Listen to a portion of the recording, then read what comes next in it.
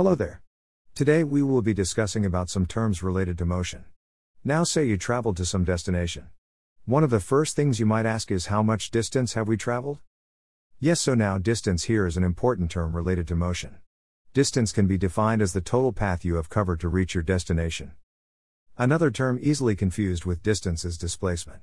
Displacement can be defined as the shortest path between 2 points.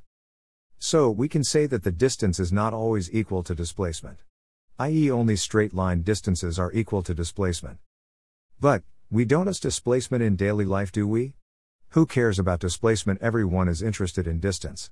But no. Physics cares. On the basis of distance and displacement there are two more terms. Speed and velocity. Distance per unit time is called speed and displacement per unit time is called velocity. An important fact here is that the velocity of a body can be zero, but the body is moving at some speed at the same instant of time.